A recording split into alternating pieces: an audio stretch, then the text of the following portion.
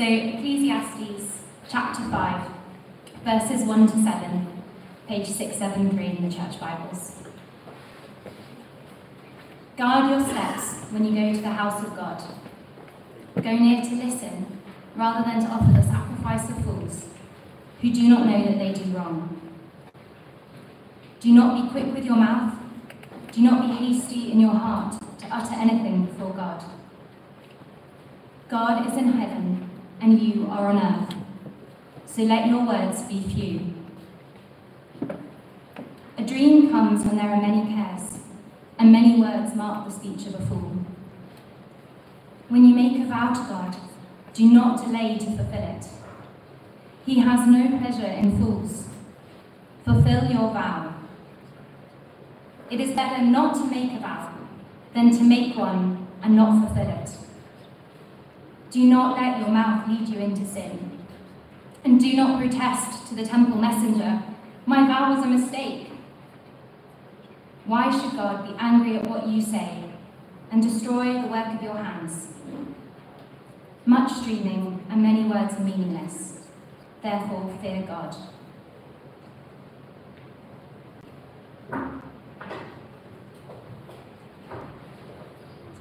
Thanks, Grace. Morning, everyone. My name is Josh. I'm on staff here. And we're going to spend a bit of time thinking about that passage and what God is telling us through that. I do really hope that you can all follow along, that what I say will make sense. If it would help you to have an English copy of what I'm going to say, it's available online on our website. You can go to christchurchliverpool.org and you put in a / and write transcript, and that will give you an English copy. There have been Farsi copies available on paper at the Bibles table, and do feel free to scan in to be able to hear what is said in your own language if that would be more helpful. Well, also keep that passage open because I'll be referring to it as we go along.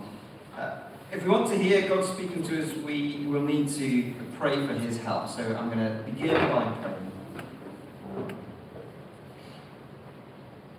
Dear Father, we pray that today we would hear your words, hear the things that you will say to us, that we would put aside our own thoughts and imaginations and things that we bring, and that we would humble ourselves to hear your pure and true words, and that by your Holy Spirit you transform our hearts today.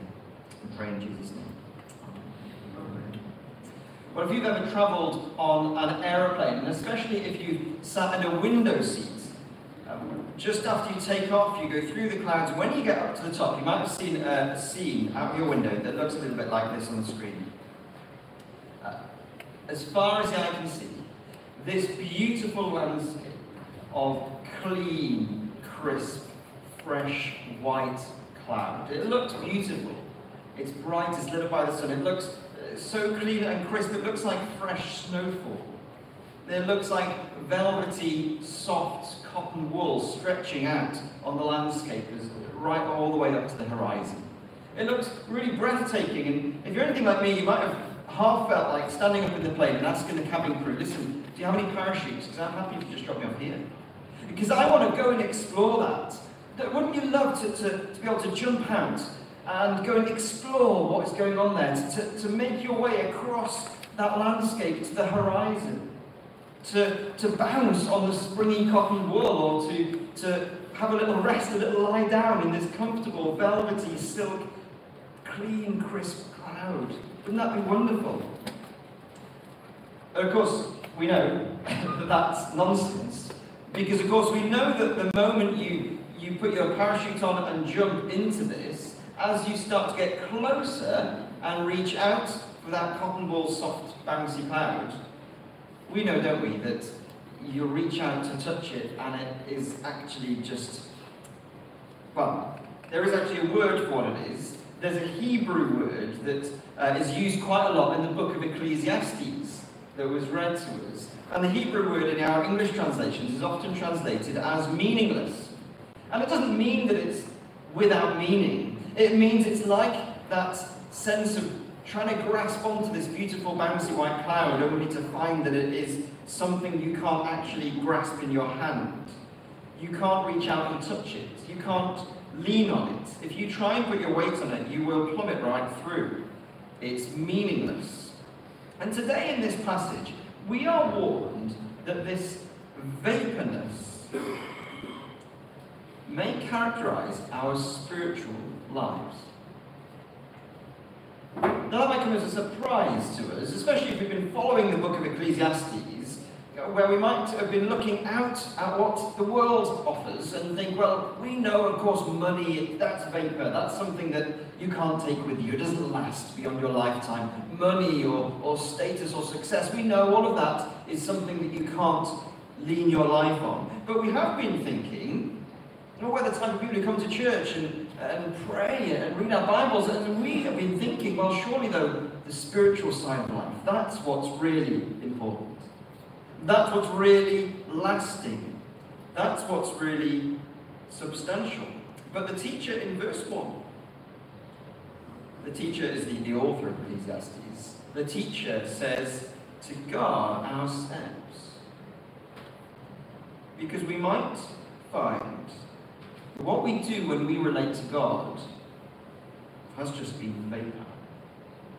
This passage is going to shine a light on when prayer is vapor. Now, that might sound a bit harsh, might sound a bit critical, as if I'm going to tell you that you're doing it all wrong. But I think maybe for many of us, we have experienced the reality of being told, on the one hand, that prayer meetings or reading your Bible daily is this deep, personal, vibrant, transforming encounter with the living God, and yet our own experience has just felt a lot more ordinary than that. You're not alone if you felt unmoved by a prayer time. You're not alone if you have felt that reading your Bible regularly doesn't quite fill you up in the way that people have promised. Maybe there is, after all, this crisp white cotton wool cloud that we call spiritual vibrancy that, when we reach out for, turns out to be a handful of mist. Now, the assumption in Ecclesiastes isn't that, well, that's just how it goes. The assumption in Ecclesiastes isn't that, sorry, if you're going to relate to God, it's just going to be like that. No, it thinks that if that's what things are like, there is a problem, and the teacher in this passage diagnoses it. It comes from certain wrong attitudes, or I quite like to use the word posture. It's an attitude, it's the focus we have when we go into prayer. And we take these postures out of habit when we pray or when we worship. And it starts in our hasty hearts. You see in verse 2, it says, do not be quick with your mouth. Do not be hasty in your heart to utter anything before God. I don't think this is so much to do with the speed at which we pray or how quick we are to turn to prayer, but remember, it's a posture. It's the heart posture towards God, where being hasty, it's because we're blasé. If you've got a spare £35 knocking around behind your sofa or something, you might be able to invest in this book. It will come on the screen. It's called Debrets Handbook on the Correct Form of Modern Manners, British style. It's the authority on how to have good manners. It will tell you all about etiquette, the social code we have in Britain, so that you don't offend anyone. And it will tell you how you're expected to behave if you meet a member of the royal family. So, listen up, if you meet the king this week, here's what you need to know. Number one, don't start a conversation with the king. Don't speak until he speaks to you first. Don't sit down unless he sits down first. If you're at a function where there's a meal, don't begin eating until he's begun eating first. Golden rule, don't touch the king. It actually makes the news when somebody touches a monarch in our country, because that's not in the handbook. Another one, guests should never leave the event before the royal personage. I'd love to be known as a personage. And also, it is considered rude to turn one's back on His Majesty. Well, I'm really grateful that we don't have a handbook of rules that we have to obey when we approach God. But because we don't, I think it's a little bit easier to make the mistake of thinking, God, it must be someone a bit more like us then.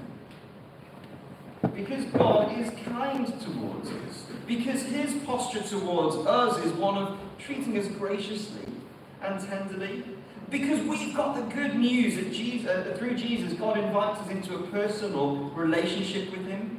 Because we believe that Jesus died so that we can call God our real and true Father. Because we can be close, we make a false connection between close and complacent, between invited to come to God and entitled, between easy to pray and cheap. Now, I know that we don't do this consciously or deliberately. I don't know anyone who would say that that is true, how they pray. It's a posture that we slip into accidentally when we go through the motions when we relate to God. And that's exactly why the teachers had to say, well, listen, guard your steps, because this is something you'll do accidentally. But you see, this posture robs us of any sense of awe and amazement when we gather as God's people to worship. It robs us of any sense of privilege when we get to bring our needs before the eternal throne of the glorious heaven. So hasty hearts need a reminder of the second half of verse 2. God is in heaven, and you are on earth. Prayer can become vapor when we forget that we are not God. Another thing that happens when we forget that we're not God is that our worship has many words. See in verse 3, many words mark the speech of a fool. Verse 7, much dreaming and many words are meaningless. Instead, verse 2, let your words be few. And in fact, verse 1, draw near to listen. What's the problem with many words? Well, again, it's not so much about how many words we're allowed, as if there's a quota of words we're allowed to have in a song or a prayer. Again, it's about the posture, why you think you have so much to say to God. I heard this explained really well when I heard a talk by someone else, and they said that if you go to a workplace, you'll see there are two different ways that someone can ask someone to do something for them. So you might get a senior member of staff, the CEO, asking something of a junior member of staff, an intern. And you'll see the way that the CEO asks something from the intern is that they have to explain it really carefully. They don't leave any room for a judgment call from this person. They basically say, look, here's what you have to do, on the assumption that if you do it in the way that I'm saying, we'll get the right output. Here's specifically what I'm going to need from you so that we can crack on with doing what we're doing. I need you to do this for me because when you get that done, it will serve what we're doing. But the other way that you can ask somebody for something is you could be a junior asking a senior. So you could be an intern turning to the CEO and asking them for something. And that's never going to happen unless the junior person, the intern, needs help. And the junior person is also asking for something, but they say, I don't know how to do it. I am me. I'm not trained. I'm not experienced. I don't have the know-how. And you, well, you know it all. You see this whole thing from the top. You know exactly what needs to be done, and you've got the power and authority to do this. I'm stuck. Can you help me? And a good question to ask yourself is, are my prayers more like the first type, where I've got some good ideas, some thoughts and clear prayer points, a good idea of what I want to pray for, because I think that if God answers the prayer, that will bring us to the right outcome? Or are my prayers more like the second type, where I think, gosh, I am here and I am like this, and God is like this? And so our prayers are accompanied by few words, some sighs, maybe a mumbled, please help me. See, the spiritual life that's shallow and unsatisfying vapour is filled with prayers that give God the instructions for how we think our lives should go. Imagine if God answered all your prayers. Do you think that would actually turn out well? Many words come from a person who thinks that they know a lot. Many words come from a person who wants to be in control. Later in the Bible we find Jesus picking up on this, and he says, "Did you not know that your Father in heaven knew what you needed before you asked?" Your many words weren't anything that brought anything new to light. Your many words weren't anything that persuaded God of anything or directed him to the right answer. God already knew better than you did. Now, if you're hearing me say, look, okay guys, so we should change the way we pray, we should never have prayer points. We should never ask anyone for a prayer point. That missionary prayer letter you get every month, tear it up, we don't want prayer points. If you're hearing me say that, but remember, this is much more about the posture than it is about the actual form. Where we use prayer points, things that remind us what to pray for, they should be reminders of our empty-handedness. They should be a catalogue of where we are helpless, rather than a plan of action that we think we need in order to achieve something. The right posture is few words, empty hands, and a listening ear. But to do that, you've got to acknowledge that your ideas aren't really that important. Your plans can really hardly change anything. We've got to be real and admit that we are not the future changers here. But when we pray, when we turn to God in worship, He is. His words can change the universe. God is in heaven, and you are on earth. So we let our words be few. Once we realise that, we'll hang on His every word. When we read it, when it's shared, when it's explained, when we sing it. We'll bring a posture of empty-handedness, ready to receive. God is in heaven. And I remember that I'm on earth. A posture of many words is vapour. And so too is worship that's concerned with dreams and vows. I have often wondered whether I'd like to do a PhD. I thought how great that would be. I'd love the idea of getting to go and study a little bit more, to really get deep into something, to do some research, and then what a PhD finishes in is that you've done something, an original contribution, something that no one else has ever done. You've discovered something new. Oh, I'd love to do that.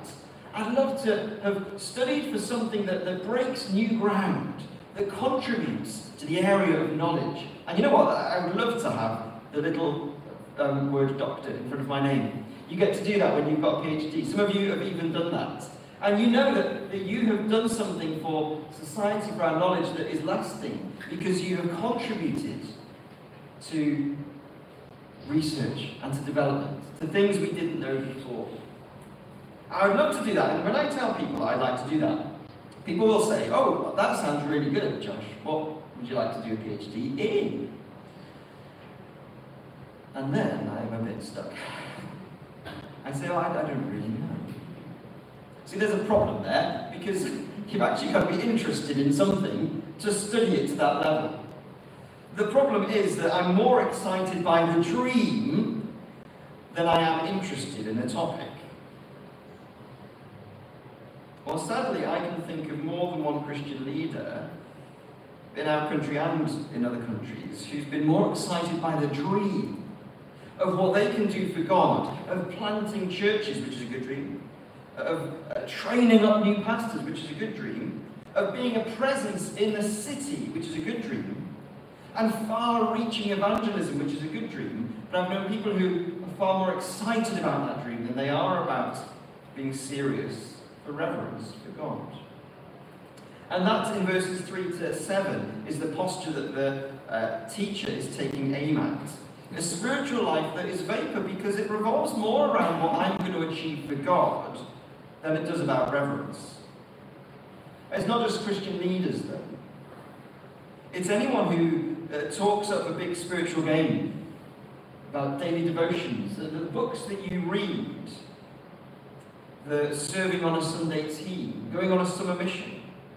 Speaks of a big spiritual game, but there's a gap between what their words say and what their heart loves.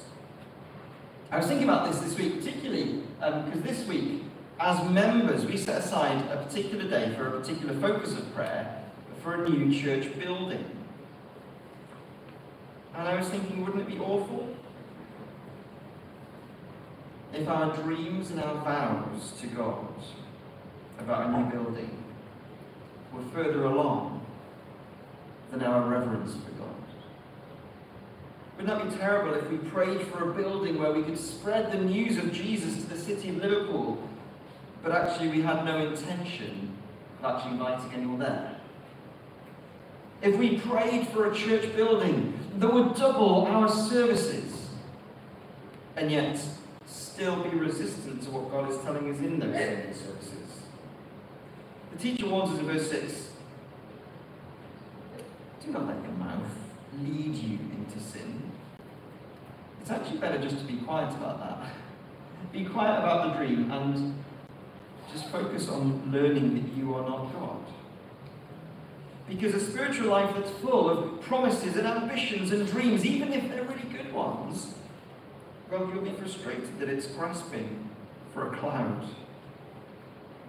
Because hasty hearts, many words, and dreams and vows are missing something that the teacher in Ecclesiastes sees is the big thing in life, that the life under the sun is all about. And we meet it here. We're going to meet it again as we carry on going through Ecclesiastes. The thing that's missing is the last two words of verse 7. Fear God. Now, fear is a really great word, but it's a really loaded word, it's a really deep word, it's really nuanced, so it has a meaning that's a little bit complicated to explain. I'm going to try and get to the bottom of it because it's so important to what the teacher's thinking here. Well, sometimes Christians say fearing God, they say, well, it doesn't mean that you're scared of him. But actually the word kind of does actually cover that. That's wrapped up in there. But sometimes we want to simplify it and say, well, it just means reverence or respect. That's sort of true as well. That's wrapped up in there, but that's a little bit weak to say that. Fear is a deep, deep response to something awesome that makes us stand in awe. In fact, some writers from past days would have said awful. We think awful means, oh, that's really horrible. But it's awful in the sense that it makes you full of awe, but in a way that you begin to tremble. It includes, wrapped up in there, the sense of terror. But fear of God also has wrapped up in there the comfort to set you at ease. If you've ever been to Knowsley Safari Park, you can, that's just on the outskirts of Liverpool, and you can drive around and see all these great animals. And there's one section of the drive where you get to come into the lions. And as you're coming towards the lions, there are these signs in the ground that say, make sure your windows are wound up. Do not for any reason open your doors. Lock your doors. So you start to get a sense of, oh, this is the big bit now. This is the scary bit. And then you come to these electrified gates, and you drive through those. And then there's a second set of electrified gates. You really sense that this is the big bit. And then there's a jeep on the side of the warden. The warden never takes their eyes off what is going on. And we drive in there because we know that these are powerful, fearsome, awful animals. But we don't go in there to feel scared of them because we know we are safe. We know that there's a way to not be safe. There is a way to just open your door and go up and give it a little tickle under the chin and have your arm bitten off. We know there is terror, but we know we're safe. And why do we go to see them? Because there is something awesome about getting to see these magnificent animals. Their glorious manes, their massive paws. And, you know, if you're lucky, you'll get to see one yawning, and you catch a glimpse of these teeth. And you don't look away. You want to see, because standing in the presence of this powerful, fearsome thing it gives you fear. And at the same time you're afraid, and at the same time you know you're perfectly safe. But you know, in the Bible, it's not just that. It's not just a sense of awe and terror and safety. There is a profound sense in the Bible that fear is wrapped up with joy. A deep and unspeakable, inexpressible joy that makes us tremble. I said it was a complicated idea, so there's another illustration to explain it. There was an Oscar-winning film at the end of the 90s called Saving Private Ryan. And it was about a team of soldiers who went to rescue one particular soldier from the front line to take him home safe, so he could go back safe home to his mum. And there is one of the reasons it's so emotionally deep, so profound, is because this one soldier realizes that the power and might and the training and the resources and even the sacrifice of life has all been turned towards his safety. And it's quite overwhelming to realize that. It's quite overwhelming to realize that the might of the military, all the artillery, all the missiles, all the strategy, all the commanders, and the crack team who make it through the most dangerous ground are doing this for your good. There's an overwhelming, trembling joy that comes when you realize that the power that makes you tremble is a power that is for your good. The trembling is not turning to jelly in terror, but an inexpressible realization that the inconceivable power and might of God is directed to your safety and your joy. When you come to see that the one with the mightiest arm looks at you with the Father's face. Nowhere do we see this more displayed than at the cross of Jesus, where we see the might and the wrath and the terror of heaven fall in force on the crucified Son.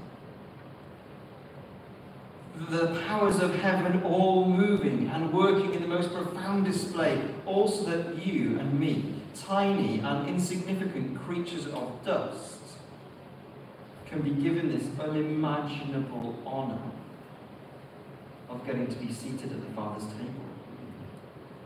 The gospel of Jesus grows in us a fear that is deeply reverential, comforting, safe, beautiful, awesome, awful, and joyful. You see, terrified fear, well, there is a fear of God that's full of terror, and it drives us to flee away from God for our lives. But gospel-taught fear drives us to flee to God all the time. And it's that, we come back to the passage, it's that deep, joyfully trembling fear that the teacher wants to see at the heart of our spiritual lives if we're to guard our steps.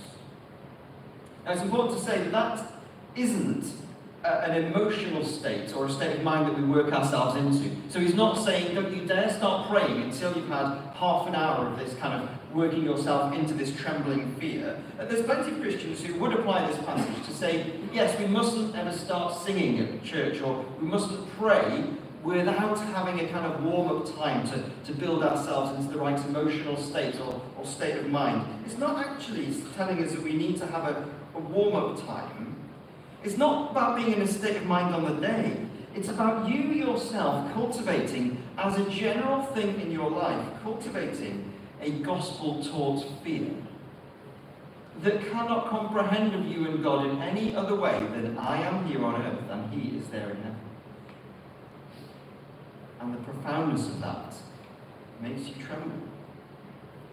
Where fear becomes our default posture towards God. Later in the Bible, we are going to be told that we can pray quickly. We can pray anywhere, at any time. Later on in the Bible, we're encouraged to come to God as a father and ask Him for anything. Later on in the Bible, we're told how easy it is to come to God, and that is absolutely true. But that's because of the gospel. The gospel that teaches us the fear, an already attitude of fearing God. Because we come to the cross where we are taught then, when we dwell on Jesus, we are taught at the cross that the death and resurrection of Jesus means that access to God is not cheap, but costly. But it is yours for free. It's at the cross we learn that God's holiness is fearsome and our rescue line, our only hope. At the cross we have learned, and we come to learn, a reverence, a fear that becomes an already attitude that we carry with us wherever we go. So that even our posture, and even a quick prayer in the car, our posture is going to be one that profoundly acknowledges that God is in heaven and I am on earth because of what I already know and already build my life on in the gospel. It's when our posture at church on a destructive Sunday is one where it's already settled in our hearts, the fear of God. That we are on earth and He is in heaven and He sent His glorious Son to die in our place. So if your spiritual walk feels like trying to bounce on this cotton wool cloud that never materializes, you only find that you're falling through the vapor, then this passage teaches us and tells us to guard our steps. Guard our steps away from a hasty heart, many words and dreams and vows. Make sure that when we relate to God, it's all about going deep into the gospel of Jesus that teaches us to tremble in the profound and joyful fear of God. Let's take a moment of quiet to reflect on that and pray.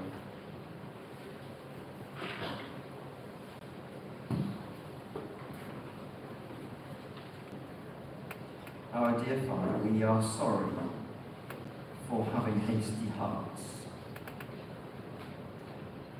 for having a posture that comes with many words and that gets more excited about dreams and vows than we do about coming to fear you. We pray by your Holy Spirit we would come to a deeper fear that would drive away these silly things. We pray that you would help us whenever we reflect and come to the gospel of the Lord Jesus, whenever we learn about Him, submit ourselves to Him and live in obedience to Him. We pray that you would be working in us a settled, constant attitude of fear that gives us a root in the deepest possible joy. And that we would find that our life of worshipping, praying to you, relating to you would not turn out to be mist and vapor, but would be really substantial because of what Jesus has done. We pray, Lord, that you would teach us the fear of the Lord and fill our hearts with awe and joy, that we would worship from a place that knows not only the reverence that we are here on earth and you are God in heaven, but knows the privilege and the grace that is ours, that we are here on earth and you are in heaven.